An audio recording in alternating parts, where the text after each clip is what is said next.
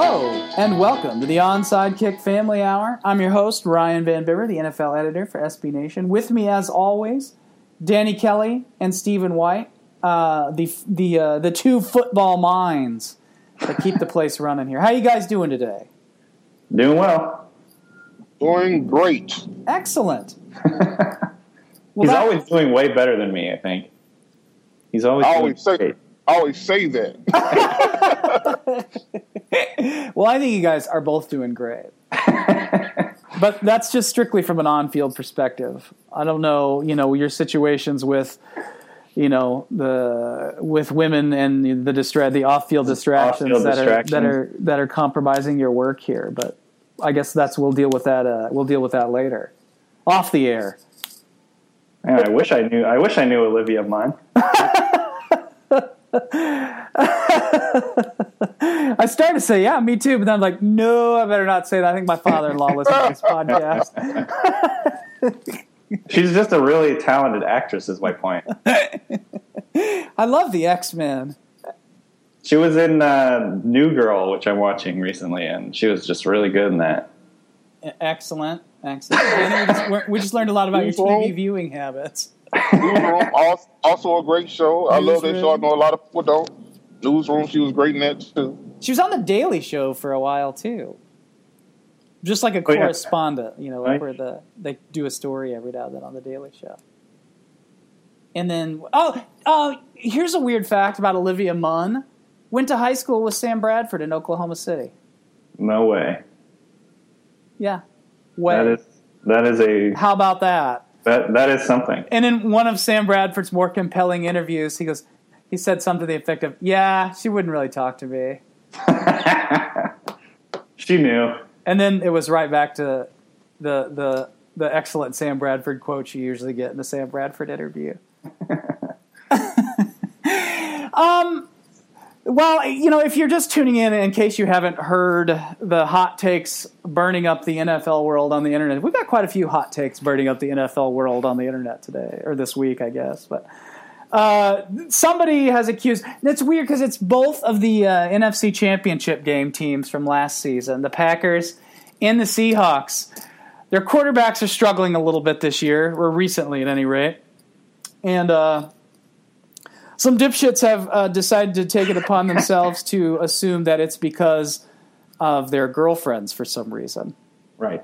Olivia Munn in the case of Aaron Rodgers, and Ciara in the case of Russell Wilson. In one case, there's too much sex. In the other case, there's not any sex. So there's, those battling theories of whether or not you're supposed to have sex before the big bout. I don't know which one's correct in this case. I think they're blaming both right now. It's funny how that works. Go ahead. No, just saying they can't win either way. Like Dennis just pointed out. On the one hand, Ciara and Russell Wilson have proclaimed they're not having sex, so you would think that's a good deal. We don't know about Aaron Rodgers and Olivia Munn, but we can speculate that they haven't taken such a vow. But they still blaming both of them. And it's crazy because, look, there's a bunch of offensive linemen playing like shit this year. I've yet to hear anybody blame their girlfriend for it. Wow, I mean, somebody was joking around on Twitter. It's like, well, if they weren't having sex, they could take their offensive linemen out for steak dinners and then they wouldn't be so bad, or something to that extent. But, I mean, it's really just about as logical as anything. Shit, Steak ain't helping nobody on the Seahawks offensive line. Steak might be a better blocker than some of those guys. Just a big fucking raw T-bone out there, and it would be more effective against better feet. Injured less than Russell Okung. Yeah, seriously. So, I don't know. That was just a dumb thing that people were talking about on the internet today. But, I was kind of thinking about that a little bit. And I think sometimes, people see Aaron Rodgers, and to a lesser extent Russell Wilson. I mean, he obviously hasn't been playing as long as Rodgers has. But, you're used to seeing those guys play at a pretty high level recently. And I think all of a sudden fans who, I'm not it's the mysteries of playing quarterback go beyond just, what the impact that these guys have on your fantasy lineup. But so you see these guys struggle that you're used to seeing just do outstanding work all the time, and then all of a sudden it's like it's anything but, the fact that maybe, hey, they're just in a slump, or their offensive line sucks, or the offense is making some really confusing decisions with its game planning, because that stuff's a little harder to understand or explain than stuff like, these guys are getting laid too much or not enough, It's the easiest thing to blame, I think. Yeah. I mean, it's like, it's as close to superstition as anything. I think it's like, it's an easy out. Like Russell Wilson went to Mexico during the bye week. I'm sure he wasn't the only player on the Seahawks to go on vacation or spend some time away from the facility. But because he was posting pictures of it on Instagram, like that was the reason, he played so terribly last week. I'm just like, it's just the easiest connection to make. Some people naturally make it. Yeah, well, and it's easier to explain that than it is explain, like, man, Darrell Bevell's offense, what the fuck is going on with that this year? Yeah, exactly. Because, now I'll tell you, that is some confusing shit. Yeah. I was just laughing thinking about Marshawn Lynch's mama going off on him and how right she was, it turns out, for the rest of the season from that Rams game. So, I mean, look, sometimes maybe we should listen to these people's parents when they complain about the game plan, because she's spot on. Like, what the fuck are you? It is kind of, I mean, it makes a lot of sense. It's like, hell, she's been watching football as long as anybody, Yeah. It's funny, I don't know if you guys saw this, but Russell Wilson, or Marshawn Lynch's agent during the Seahawks game tweeted at Russell Wilson to take his head out of his ass.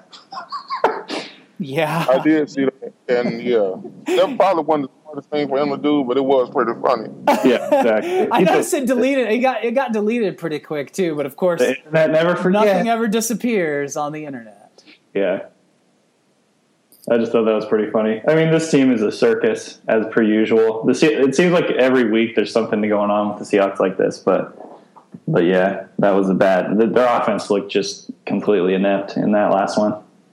Well, somebody had a stat about Jimmy Graham, how few times he's been targeted or something like that. I can't remember the exact stat. I think he's been targeted quite a bit this year. Right. He actually still leads the Seahawks in receiving, but his red zone stuff's not been good. Russell Wilson's been terrible in the red zone. And basically he only has 2 touchdowns this year, which is way off of his normal production. And one of the big reasons they wanted him to come in here, obviously, is to score touchdowns. So if he doesn't kind of turn it around in the last 7 games here, people are going to be looking at it like wondering if they would have been a lot better off just spending that first rounder on like an offensive lineman, obviously.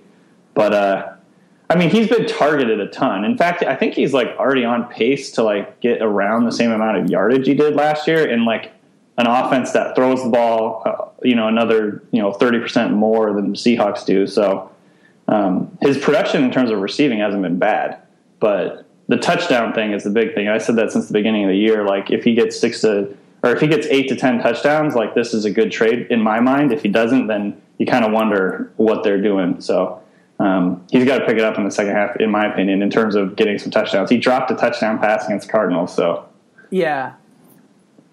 So yeah.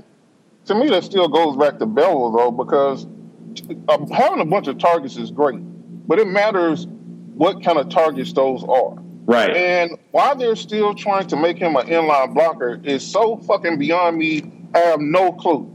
Even if he just say he's a wide receiver and just line him out wide. Whatever you have to do, get him the fuck off the line trying to block people that he can't block. And I'm not even saying he doesn't want to try to block them. He just has terrible technique. He never brings his feet with him when he comes off the ball. He comes off the ball pretty hard, but then he ends up getting blown up because he doesn't bring his feet with him. He doesn't know what to do with his hands. He's kind of like Ricky Bobby when he's trying to do an interview. He's not sure what to do with his hands unless he's catching a fucking football. So line him out in the slot or out wide and throw him a goddamn football. It's not that hard. And that's why he hasn't had all these touchdowns, because he's trying to throw it to him as a tight end. Let him line up out there and throw him a damn fade every single time you're in the red zone, and I guarantee you he'll have double digits. but they don't want to do that for some reason. I just don't get it.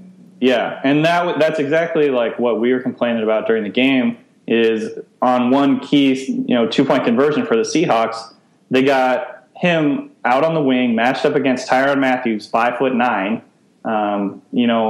one-on-one situation in press coverage, and they had it twice actually, and they didn't throw it to him either time. And it's just like, what, like, why did you get this guy? Like, and then throw in like a little like fade route to the back of the end zone to Doug Baldwin instead. It's like, isn't that exactly what you want from him? Like the one-on-one on the outside against a short guy? Like that's exactly what you want. And part of it for me, I think Russell Wilson's not very good at throwing jump balls. I don't think he's that's like whatever reason, going back, through his career, I can remember only a few that are like right on. He's not a Drew Brees in terms of throwing it back shoulder for whatever reason. I don't know why, but the timing has been terrible. Yeah, he can't seem to judge Jimmy's speed yet. So Right. he either throws it real short, or it doesn't end up being a back shoulder fade, and the DB is able to break it up. Right. But to me, I just feel like, look, he's not going to get any better not throwing it, so at least tell him to throw it in the game so he figures it out.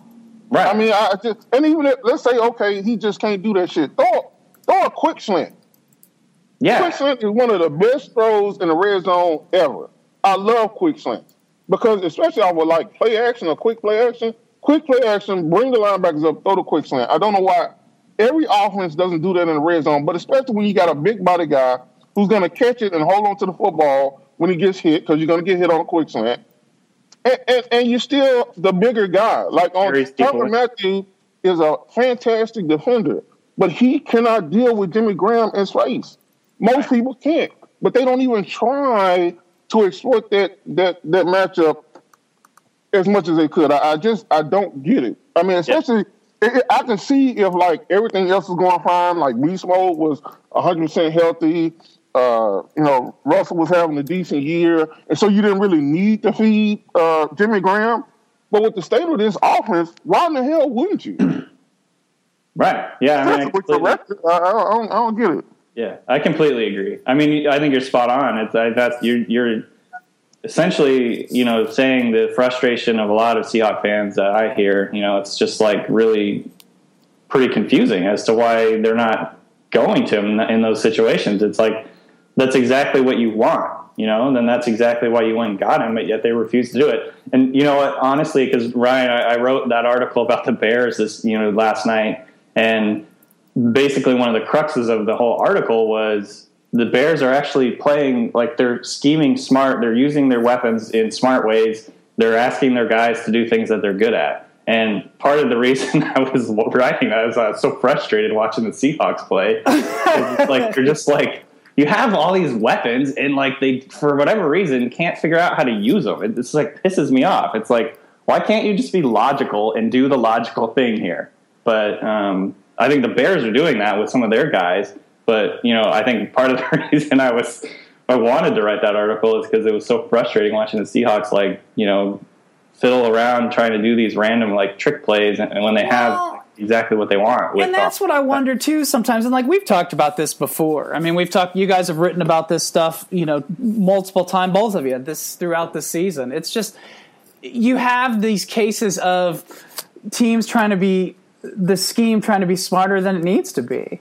They outsmart themselves, yeah. Yeah, and you always see that never seems to work out. You know what I mean? There's a difference between, like, to me, scheming like Belichick and the Patriots scheme, for an opponent. They tailor their game plan for that opponent. But there's scheming like that, and then there's just scheming to fucking scheme, and it's just like, well, where does that get you? You know what I mean?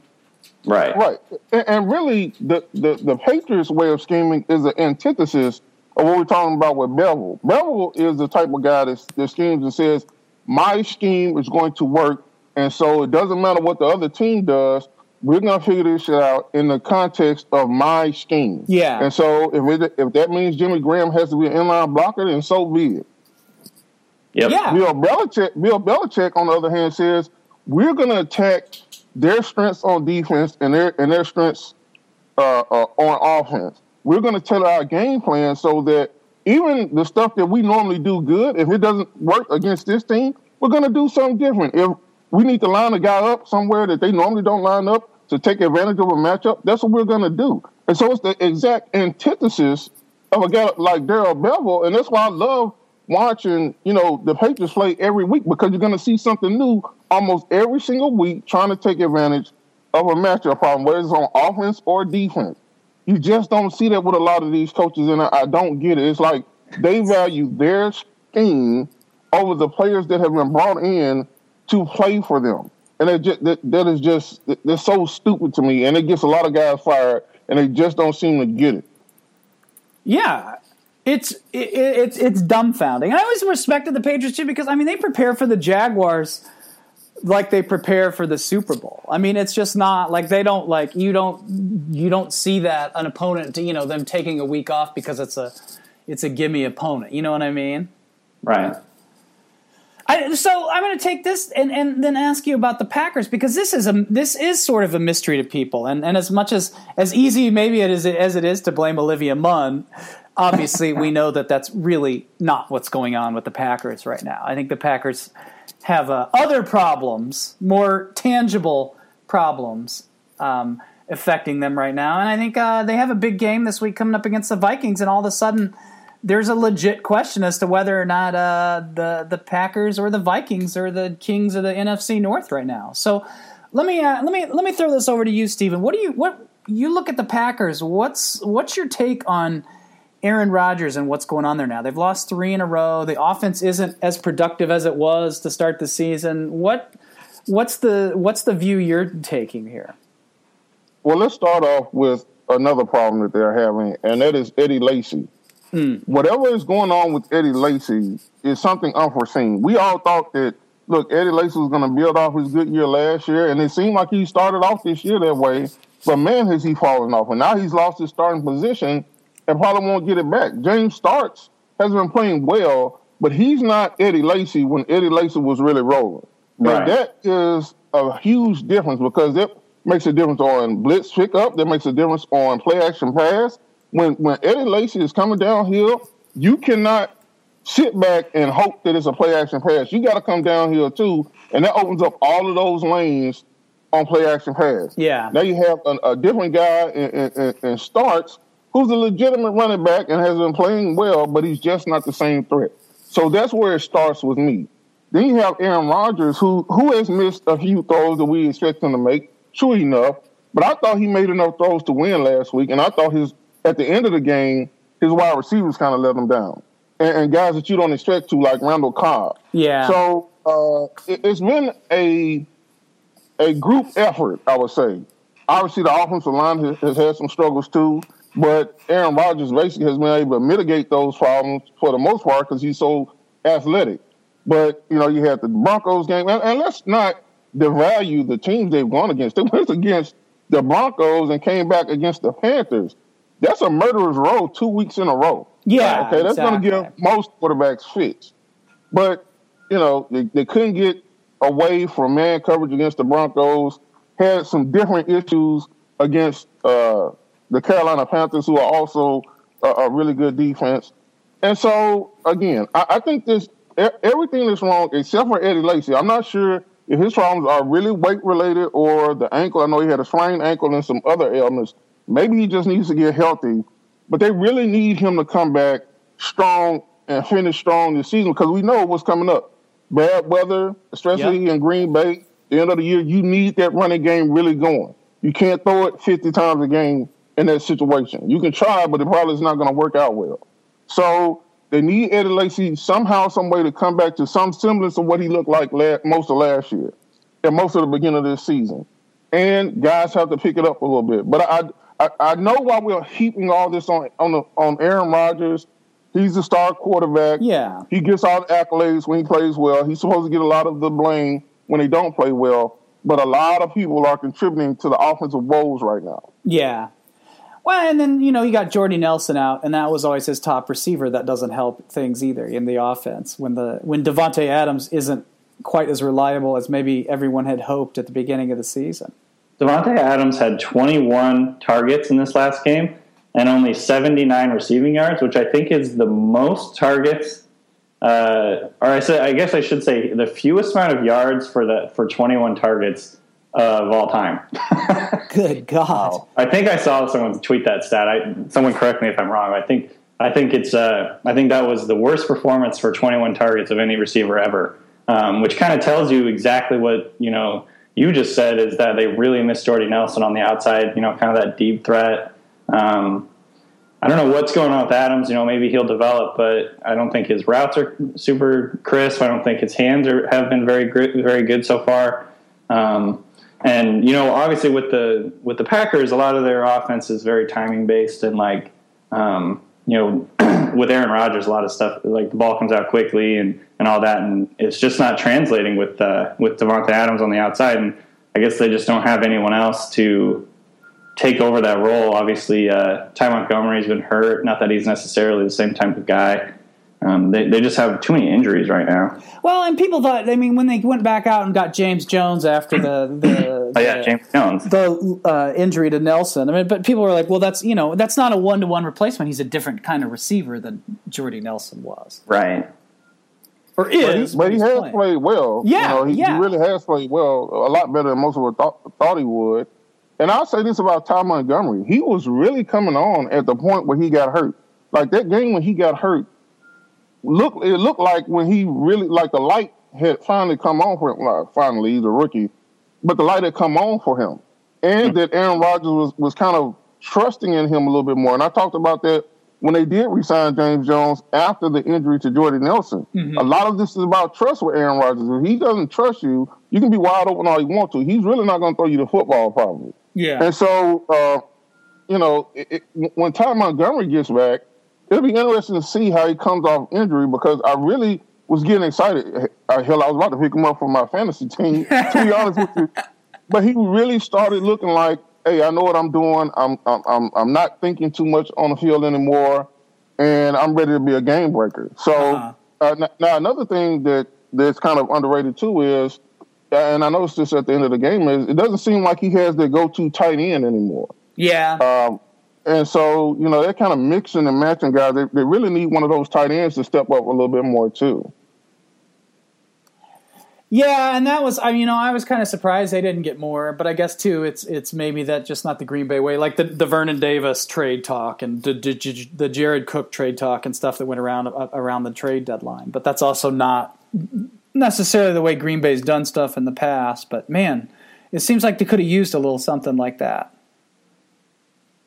Yeah, they have Richard Rodgers, who's a pretty good tight end. Not necessarily anything special. He's a starter, but he wasn't really in on the last drive of the game. No. They had another guy making catch. I'm like, who is this? So, and that's kind of something Green Bay has always kind of had, a good tight end, a good, reliable receiving tight end, especially to move the chains. And, they don't seem to have that anymore. So, you got to find different safety valves if you're Aaron Rodgers, because you can't just chuck it down the field every single time.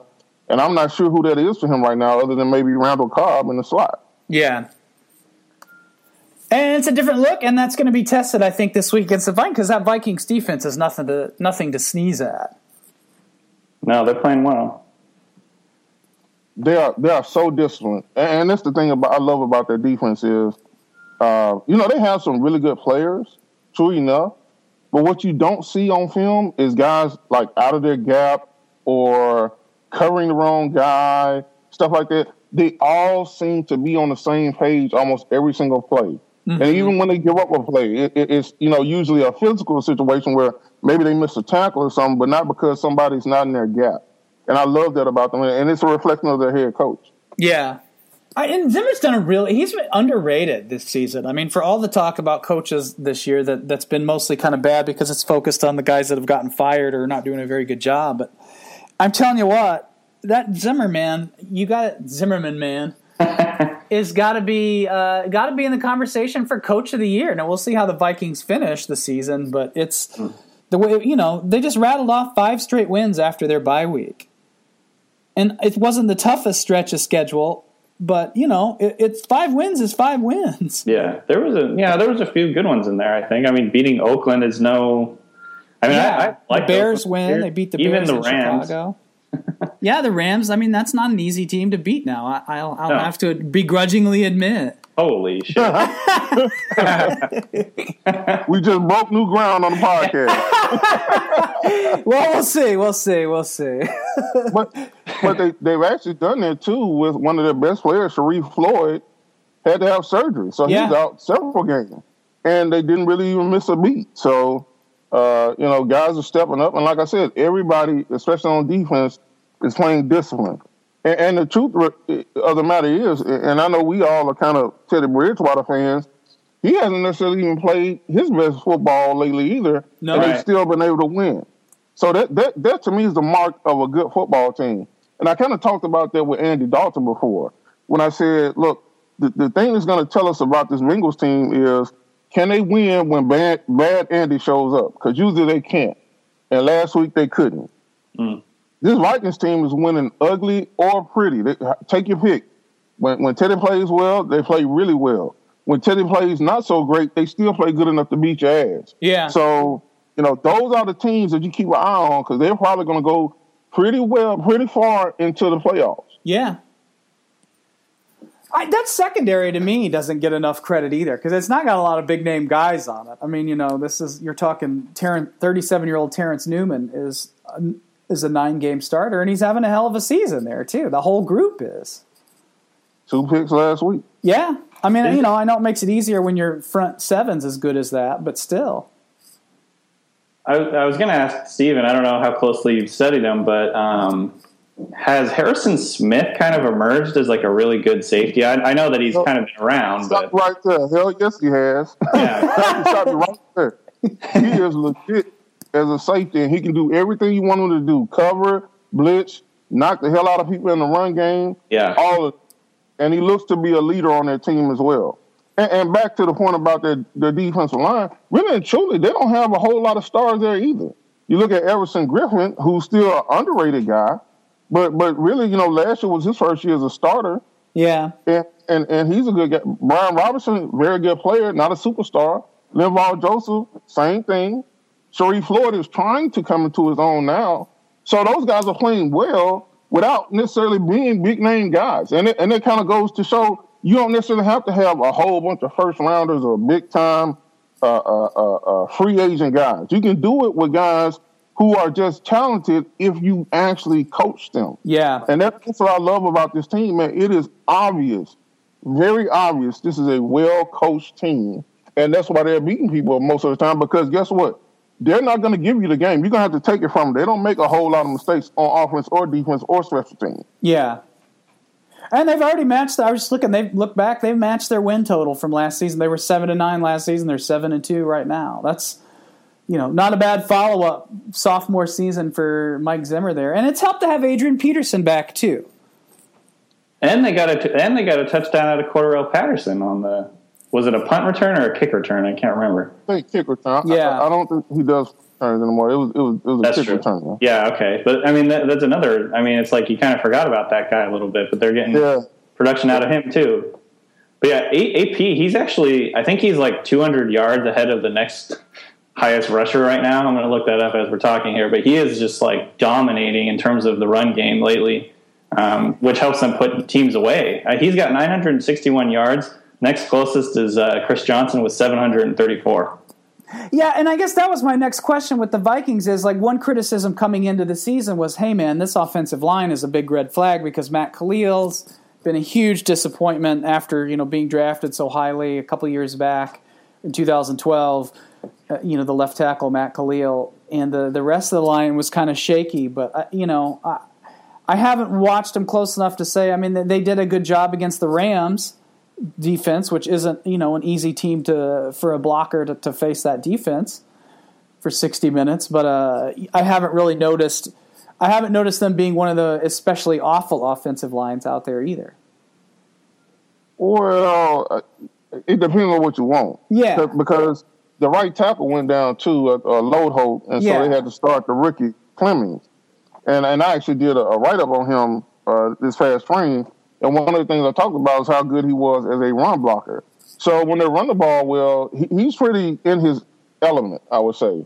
he's a fish out of water against pass rushers, though. Yeah. And so, they have to chip and stuff like that, which is smart to kind of help him out. But he is struggling a little bit as a pass blocker, as you would imagine a rookie would be, especially a guy like him who has some issues with pass blocking coming out anyway. Yeah. But like you said, I mean, the run blocking stuff, and that's what they do the most of.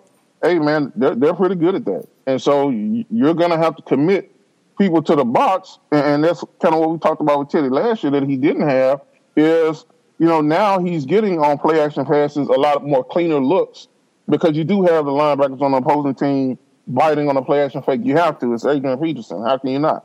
Just like with Eddie Lacy. Yeah. So, that's helping him. Unfortunately, sometimes he isn't really taking advantage the way we thought he would in some situations. I really would love to see him and what's the wide receiver, the fast wide receiver that was in Pittsburgh and then Miami. Simpson? Wallace, Mike Wallace. Mike Wallace. Yeah. He still cannot seem to get on the same page, man. And Mike Wallace is getting open deep a lot.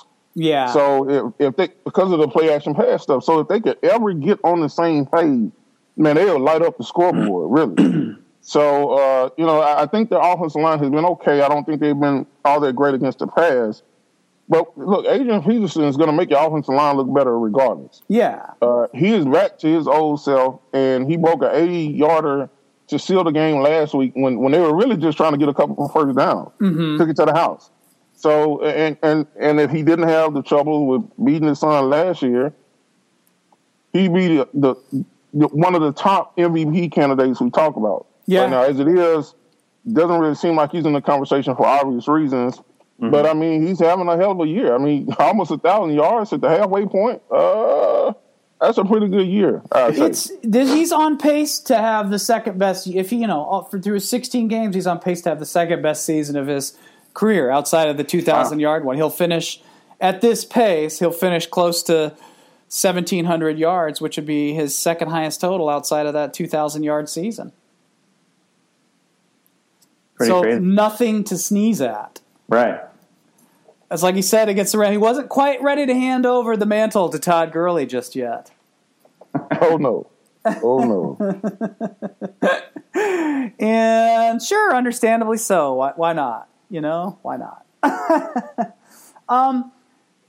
Let's see. We've got. I know. You guys are super pumped about the Titans-Jaguars game tonight. Sorry. Yeah. But it does actually have playoff implications. Yeah, I know. That's crazy. Amazing.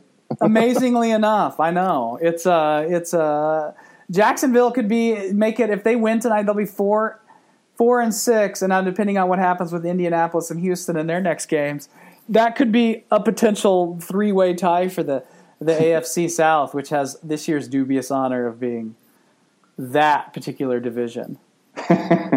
Like look, the NFC East ain't half something either now. I think that's true. Their leader's like 5-5 too. So the Giants. Let's not let them off the hook either.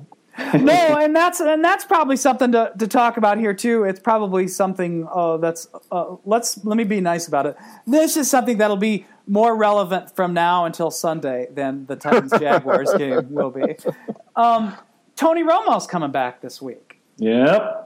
So all the Cowboys' distress, I mean, there's still a chance here for them. Yeah. Now, listen, or am I just being over the top with it? It was still a chance, sort of like the Dumb and Dumber dating thing. Where it's I was about to say that, too. There's a chance.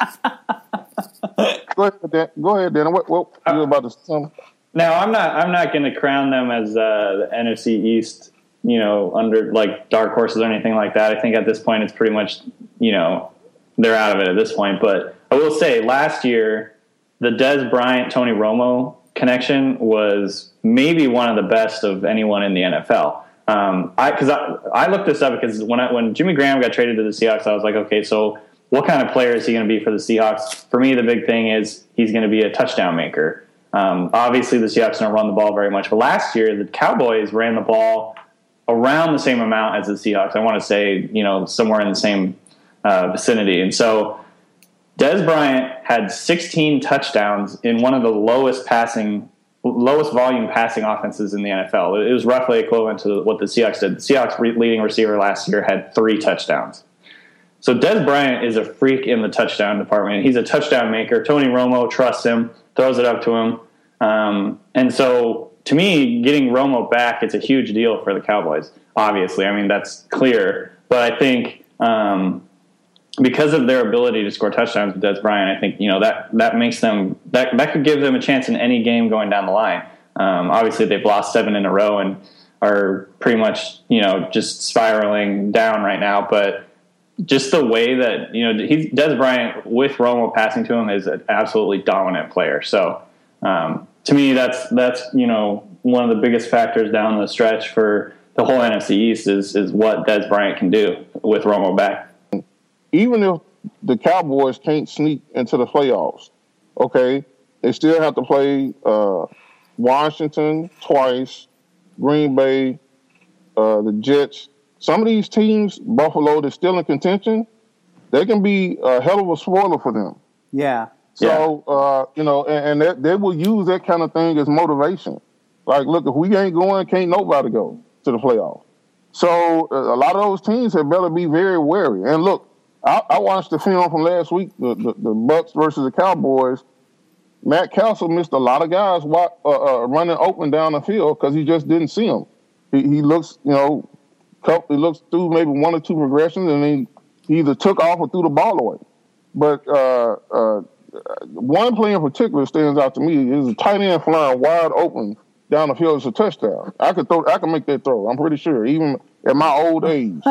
And he never even saw him and had plenty of time. He still had plenty of time and ended up trying to take off running, and it didn't work out well. And also, Dez didn't have a great game last week either, quite honestly. No. Had a couple uncharacteristic drops.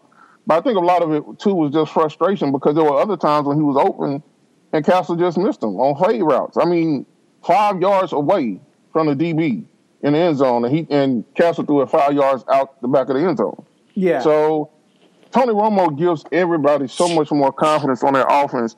The thing that I would worry about is the 2 of those guys are going to try to do so much that they might end up getting hurt again. Yeah. So I think there's something to be a little bit wary of. They both are coming off injuries that, you got to be very careful with. If their foot gets hurt permanently, he's done. Yeah. You cannot run around on 1 foot as a wide receiver. Same thing with a quarterback.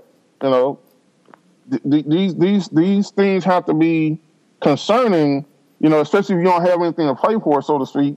You're not going to the playoffs. But if they play the rest of the season together, you can expect a lot of upsets. I don't think that they can possibly, even in that division, make up enough room to get into the playoffs, especially because the other divisions aren't nearly as bad, but they can definitely spoil some other people's Christmas. Yeah. And two, I think one thing that maybe helps Tony, it works in Tony Romo's favor, is they put him on that temporary injured reserve list, and that sort of saved him from Dr. Jerry a little bit too. They didn't get rushed back, right? Sooner than he because he was practicing sort of in a technical sense of the term a few weeks ago, and when he hurt his back. That was just last year, wasn't it? That Jerry Jones ran down to the locker room and gave him the seal of approval for the next week before the game was even over. Dr. Jerry. And so, that was, you're better off with Dr. Kevorkian than you are with Dr. Jones running your diagnosis. And I wonder that too with Des Bryant because that first game he came back from that foot injury, he still looked a little rusty. I mean, I don't want to give medical prognosis based on my amateurish football prognosis, but it's it is always a question with the Cowboys when they've got an injured player of that magnitude and caliber. But they play the Dolphins this week, and then Turkey Day they're against the Panthers, which ought to be a pretty interesting game. Oh yeah. Hopefully. I hate when those Thanksgiving football games go belly up because then it's like, then you got to have a conversation and you're just. Well, you actually got to talk to your family. Yeah, and then you're full and you're having those carb crashes from all that Thanksgiving food and you can't possibly bring yourself to eat another piece of pie, but you're going to have to do it anyway. That makes me excited for Thanksgiving. I always like Like Thanksgiving, like football and Thanksgiving. I mean, I sound like an advertisement for the NFL. I'm really not trying to be, but I really, man, that's Christmas to me. That's my favorite day of the year. It's just like I'm going to eat like a hog and watch foot. I mean, I'm working now, but like I'm going to eat like a hog and watch 10 hours of football that day. Yeah. One game at a time, too. What are the other games this year? You have to schedule up?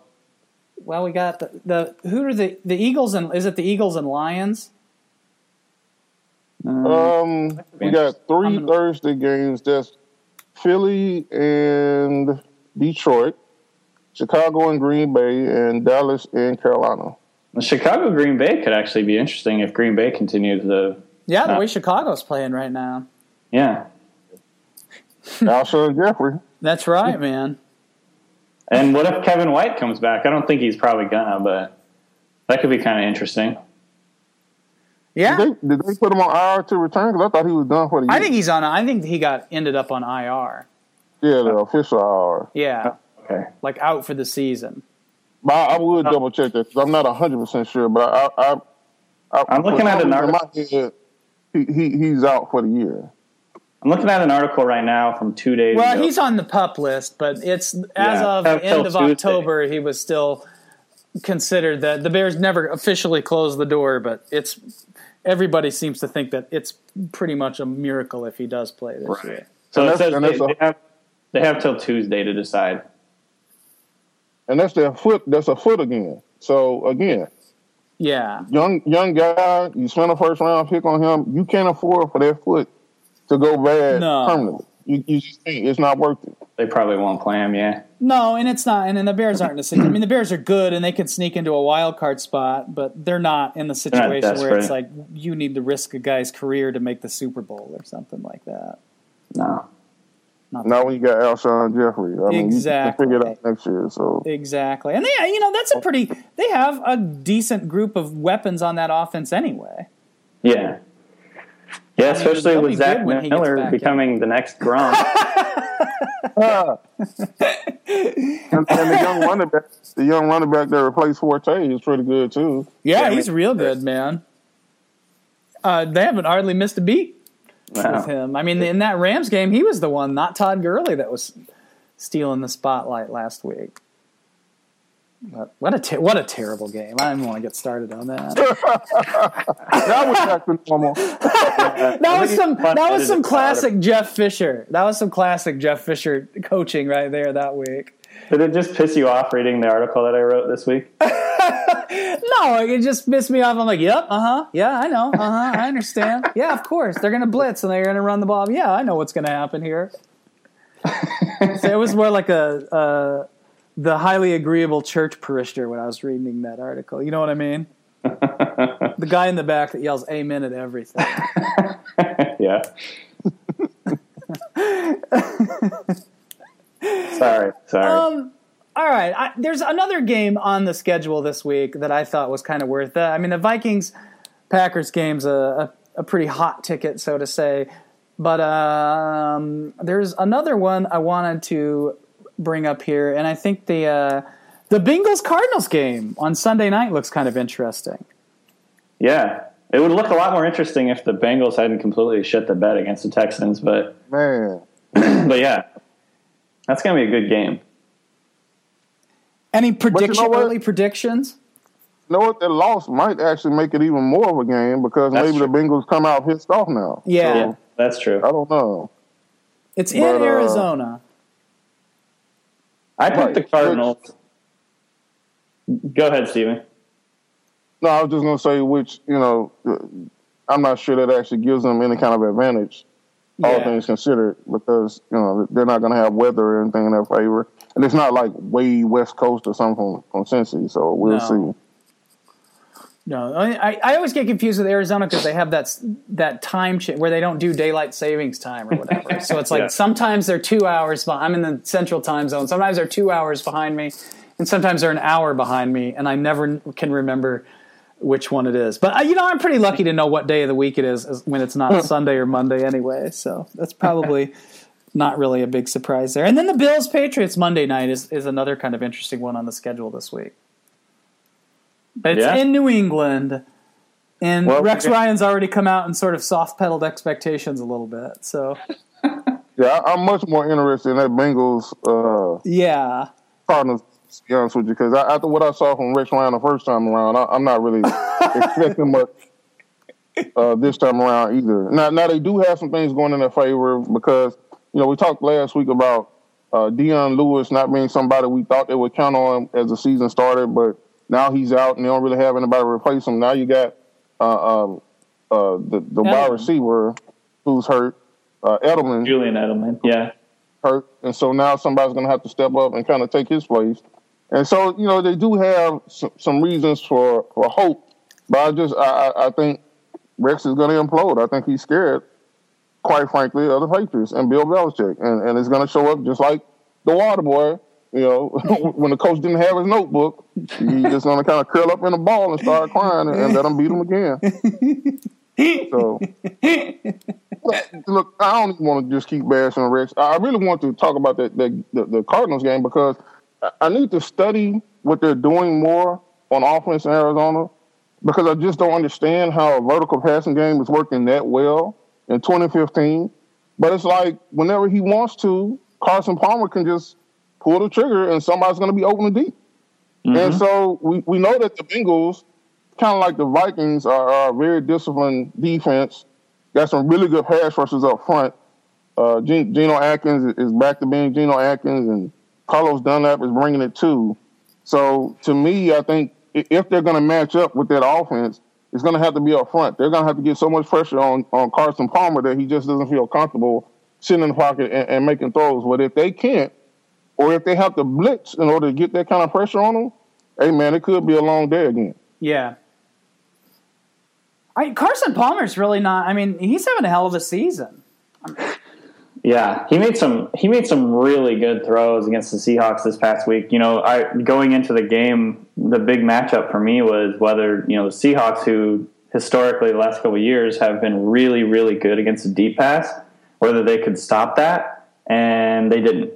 They pressured the hell out of him, too. They got 30 quarterback pressures in that game, which is twice as much as the Seahawks gave up with their crappy-ass offensive line.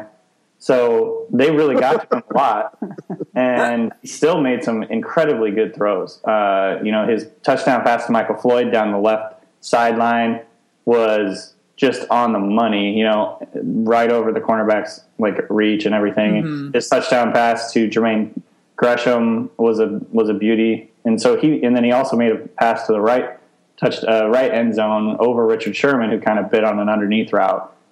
So all three of those throws, obviously they got him. They hit him twice. They actually forced 2 turnovers on him, one of which they returned for a touchdown. So in some respects, they did a good job on him. But when he had time to throw, man, he made him pay. Yeah. He is just playing really, really well right now. I heard a lot of people talking about how he might have the best deep ball accuracy of any quarterback in the NFL right now. And he was playing well last season before he got hurt. Oh, yeah. Too. Not as well as he is this season, but he was having a nice year until he got hurt last year. The Cardinals, I'm not a big QB wins guy, but the Cardinals are 14-2 in the last 16 games that he's started. Huh. So obviously he's doing something right. Absolutely. Yeah. And I would agree with that assessment about him being the best deep ball passer. Who's better? Think about it. He dropping dimes to these guys. And it helps when Larry Fitzgerald looks like he's going to see the Wizard and all of a sudden he's 25 years old again. But look, all these other guys are making plays for him too. And the Bengals obviously know Jermaine Gresham well because he used to be a Bengal. But yeah. I don't remember him necessarily. I remember him having the potential to make plays down the field, but he dropped a whole bunch of those balls when he was in Cincy, which is why he isn't there anymore. Yeah. But now it seems like all these guys are making all the catches because they're right there. Like they're perfect balls. They don't really have to do a whole lot of contorting to catch them. They're just like the perfect position. And you just don't see that in this day and age, man, all over the field. And he's not taking checkdowns. He's looking to knock your block off every single time. I don't care what just happened. You might have just scored on offense. He's getting out there first play, and he's chunking it down the field. So, I love to see that out of Carson Palmer. I actually was one of those people who thought he was done. after his time in Oakland. So I'm as amazed as anybody at his turnaround. But this dude is dealing right now, period. We definitely don't talk about him enough, I don't think, compared to the kind of season he's having and the kind of things he's doing to help their team win. Yeah. Yeah, and you're just, and just looking at the numbers with the other guys, look how well Larry Fitzgerald's playing. Michael Floyd, man, there's a guy that everyone had kind of given up on too. And then suddenly he's having a hell of a season with Palmer. And then you got John Brown and Jerron Brown is the other one. Yeah. And J.J. Nelson. They've got some crazy weapons. But it all comes back to that passing. But that's kind of, the Arians. I mean, Arians is another coach. It was just doing a heck of a job. Heck of a job, Brownie. Doing a heck of a job it's frustrating. With the team he's got. Yeah, it's frustrating how logical they are. I mean, I would really love, like Steven was saying, like how they make a vertical passing offense work in the modern NFL. What they're doing that is special about that. But man, it's like they use David Johnson in the passing game really well. They use him really smartly. They use Andre Ellington smartly. They have, interesting and creative play calling like that. The play call where they scored the touchdown that sealed the deal against the Seahawks was a really cool play call. It was essentially it was a weird, like, sort of bootleg inside handoff, like draw play. I don't know. It's just like they do some cool stuff, and obviously it helps that they have a quarterback that can execute all these cool schemes that they're doing. But I just really like the way they're using their tools. It's another one of those teams that's like, man, like why doesn't every team do stuff like this? It's just like maddening. Yeah, it is. I don't know. It's a good question, but it's always to come back and see the schemes out scheming themselves and. A lot of it comes down to the quarterback executing, and I understand that, but at the same time, it's just like some of the scheming is annoying, from teams in general. Yeah. Over scheming. Yeah, exactly. I think what's interesting about them too is I don't necessarily think they have a really good offensive line either. And I know Mike Iupati got hurt, who was their big free agent acquisition at left guard, but even at that, their head coach and their offensive coordinator has figured out a way to still be able to throw the deep ball. Because I think that's really what kind of scares most people off from committing to throw the ball deep as much as they do, is that takes time. And that means you're giving the opposition time to get to your quarterback. And obviously we know, after having seen last year, they can't really operate without Carson Palmer, so they need to keep him healthy. But they're finding ways to do it with the offensive line that I think is probably average at best. Yeah. Yeah, and it sounds like Iupati will be. I don't know if he'll be back this week, but he'll be back soon. He was in the locker room the other day. It looked. That was one of those injuries you're just like you hold your breath because it was a scary looking one. I mean, anytime you see a guy getting carted off on a board like that, it's the second one of those in a row for the Seahawks games because the Ricardo Lockett one's really scary. Oh yeah, that's right. Man, yeah, those injuries are so scary. It kind of really puts it in perspective, obviously. It's like, man, this is just a sport where, these are human beings out here really risking their health. It's crazy that you can kind of lose track of that, but those are sobering moments for sure. Yeah, definitely. You can hear the NFL actuaries scrambling every time that happens. Listen, as a player, you never really even want to finish those games when they happen. Oh, I can imagine. Like I know sometimes you get emotional and you're mad because maybe you think your guy got a cheap shot or something. But the reality is, in the back of your head, you're thinking they could just as easily be you. Yeah. And you always see that. You see the other players from the other team coming over to those situations because that's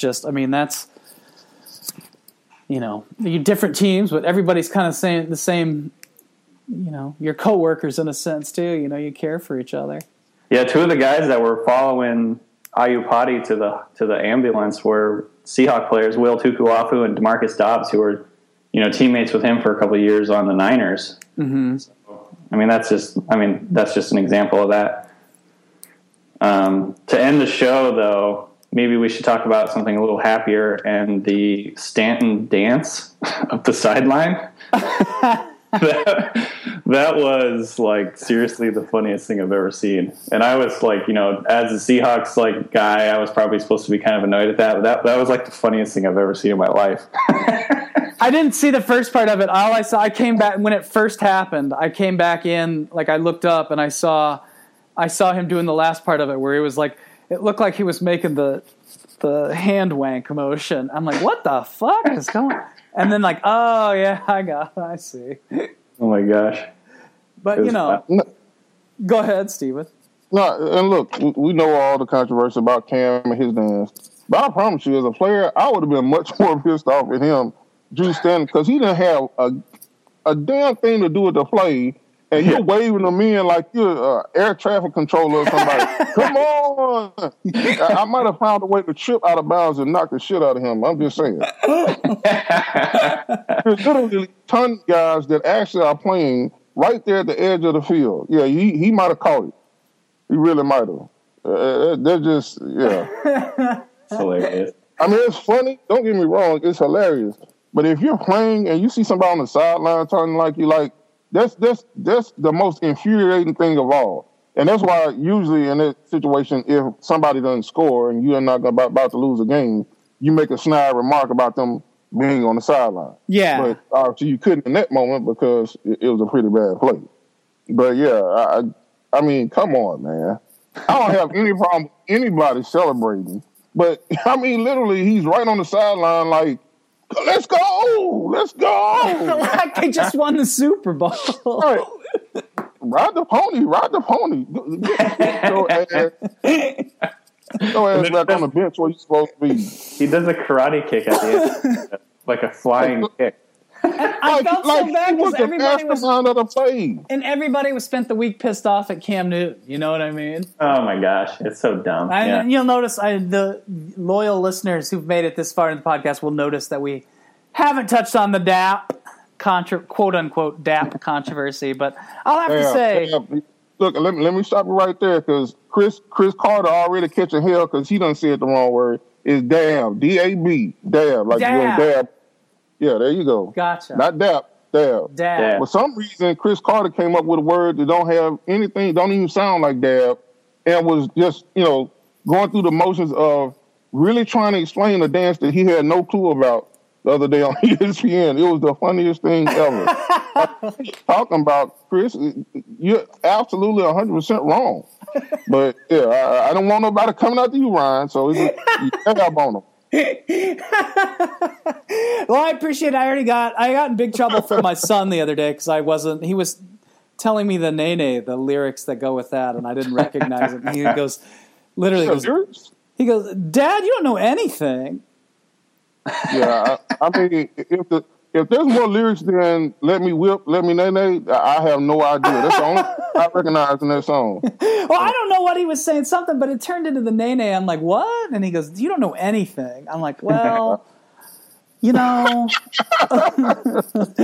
hip with it. Important stuff like the lyrics to a song named "Whip Nay Nay." I mean, and he couldn't even I couldn't even fall back on the hey, I pay the bills, I keep the lights on. Because it's like, well, that's part of the nay is a thing in the NFL world. You kind of have to know that right now, and to not immediately recognize. I was stunned that I I didn't catch it. I didn't know. I didn't.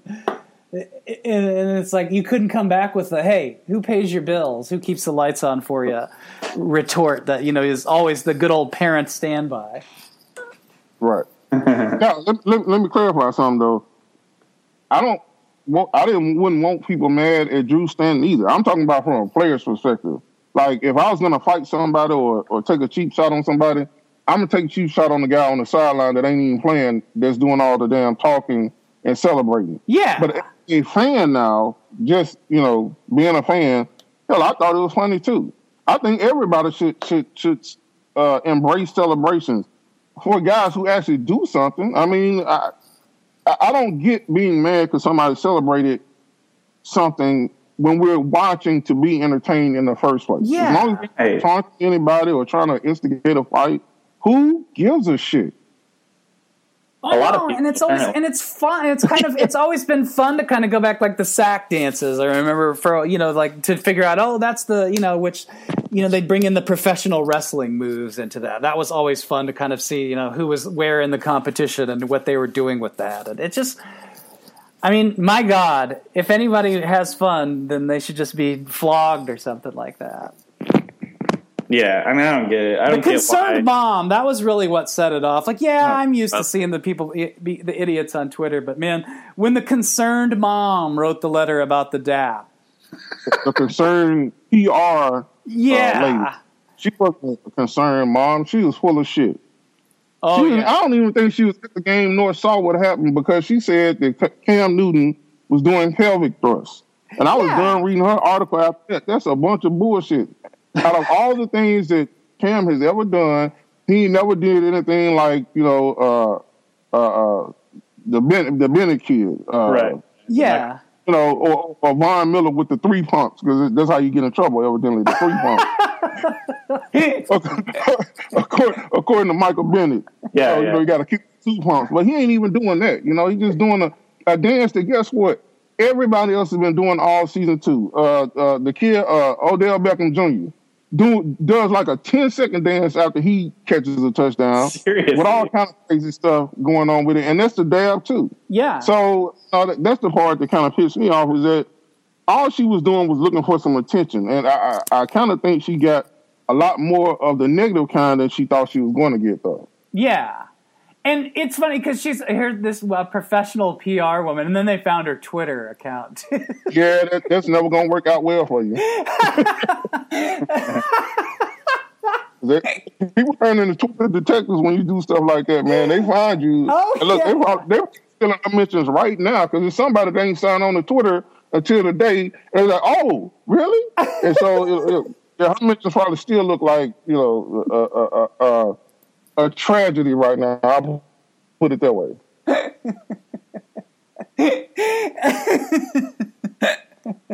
And I'll say this, man, props to the Panthers for defending him too. I know some of those teams get uptight about stuff.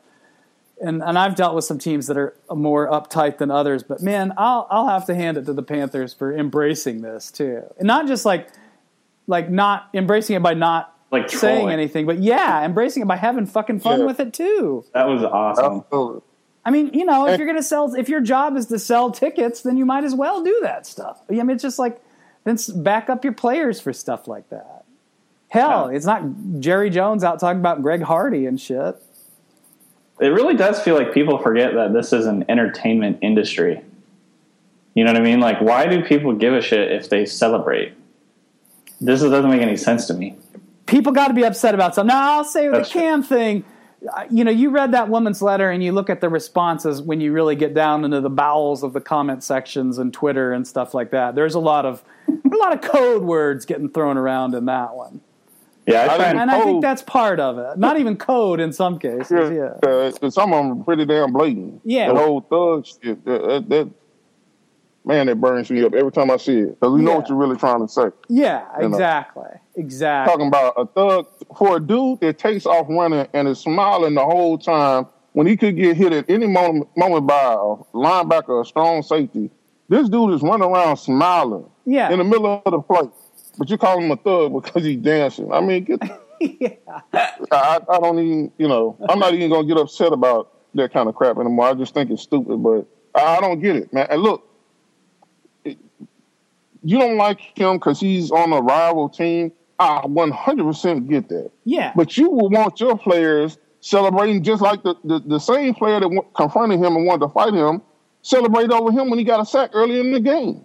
So don't be, this hypocrite about it. You don't want your team running around like robots and nobody celebrating anything. Let that man celebrate too. Yeah, exactly. It's it's always good. And the poor Cammy got involved in it the week before with that banner thing and those idiots. Yeah. Oh, I forgot to say the best thing was Cam coming back saying, with the whole "I'm sorry if you were offended" apology, which I used to hate, but I love this time. And said, "But I'm gonna keep on doing it." I thought that was the best. Yeah, I'm sorry if you was offended, but I'm gonna keep on dancing. So yeah, you're gonna have to live with that.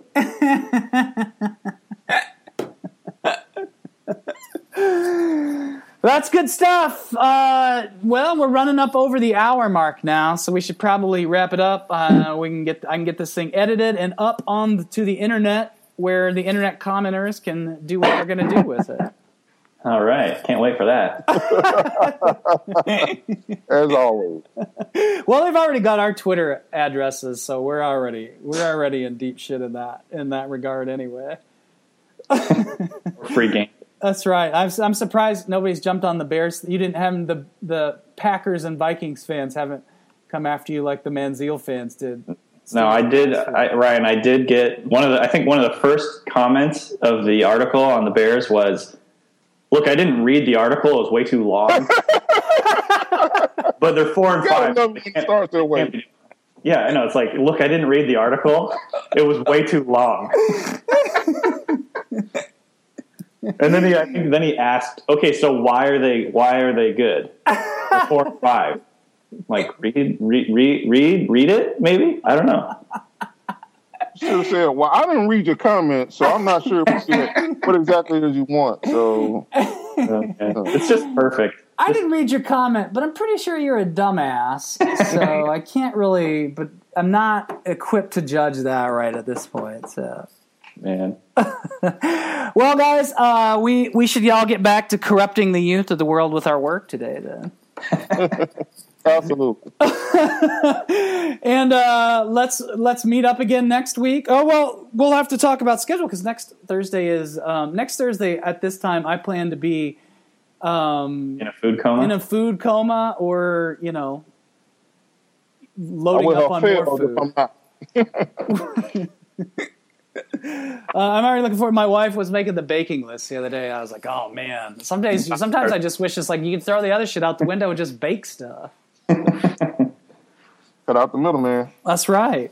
But then you don't get the meat, that stuff too. So I can't. I mean, and if you don't have vegetables cooked in pork fat, you're doing something wrong for your holiday right there. I'm gonna tell you. But so we'll touch base on schedule. But if we don't talk to folks next week, I want to, on behalf of everyone here, I want to wish everyone a happy and pleasant Thanksgiving. Go enjoy it. Take a break from being pissed off about people's touchdown dances for a while. And guys, happy Thanksgiving to you as well. Happy Thanksgiving.